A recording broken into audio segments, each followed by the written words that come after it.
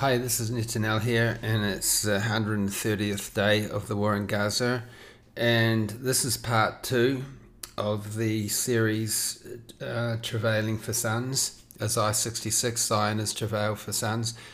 And I would argue that the Western Church has lost touch, lost connection with the Israeli public.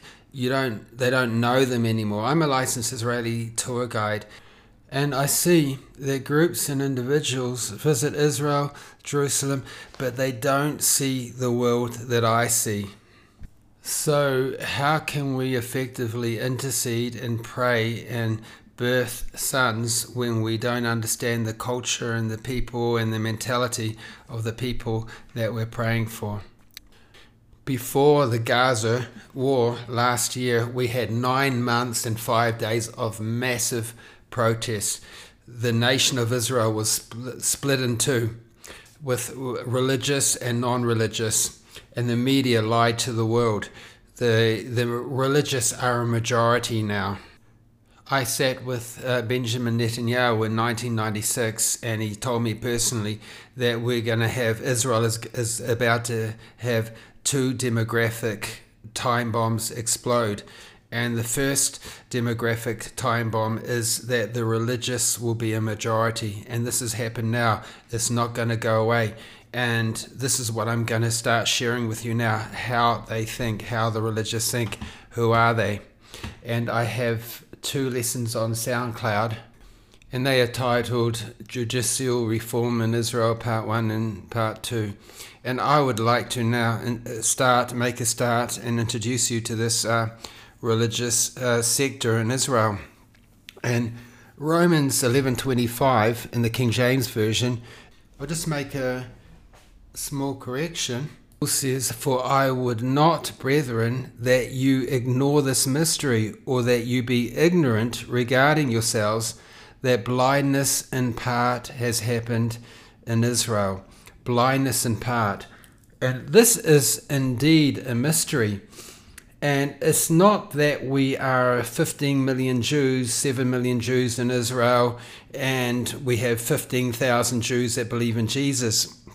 That's not what it means. If that is what it means, it would not be the mystery. The mystery is this. When I go into the Orthodox community, I find they're very, very godly people. The Orthodox community has got something special that the Christian community has not got. There's not the whole Orthodox community, but sectors within this community. And I go in there, and also Dekla, she works with in the kindergarten, and the kindergarten teacher that she works with is Orthodox, and we meet all these Orthodox women, these young women, they're still virgins, and they don't have smartphones, and they dress modestly, and if they go to the sea and swim, they're all covered up, and they're godly, and they on the buses and at work, and they're reading their prayer books, and they have a heart for God. There's a mystery in this. And I meet these young men that just love God in the territories and the settlers, and they are more zealous than what the church is. They haven't got this pornography problem that the church has. They haven't got the corruption and defilement that the church is. And how is this so? Is they're not believers in Jesus. They haven't got the Holy Spirit, but it's a mystery, and there's thousands of them in Israel. And I'm going to argue that the revival in Israel is going to start with them, not in the secular sector of our society.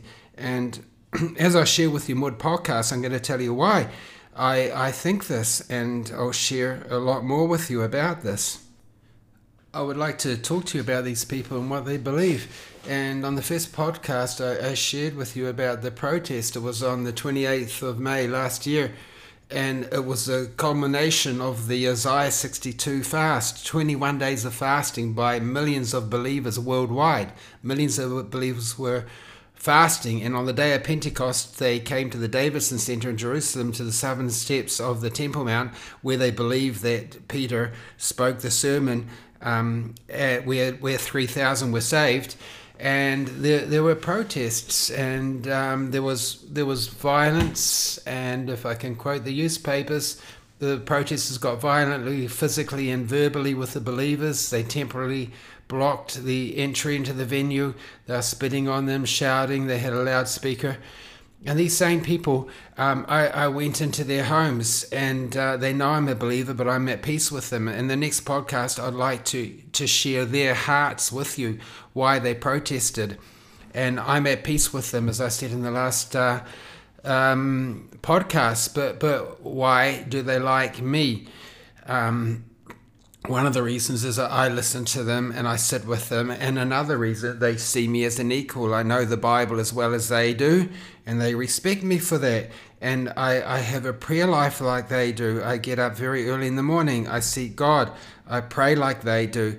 They see that I have a desire for holiness, and I have a desire for God, and that unites us. So I'll end this podcast. We're over 6 minutes now, and I'll carry on with this in the next podcast. But once again, the theme is Travailing for Sons, and I'm introducing you to the Israeli society here, or a large sector, which is a majority of Israel now, the religious sector. So God bless you for now. Bye for now.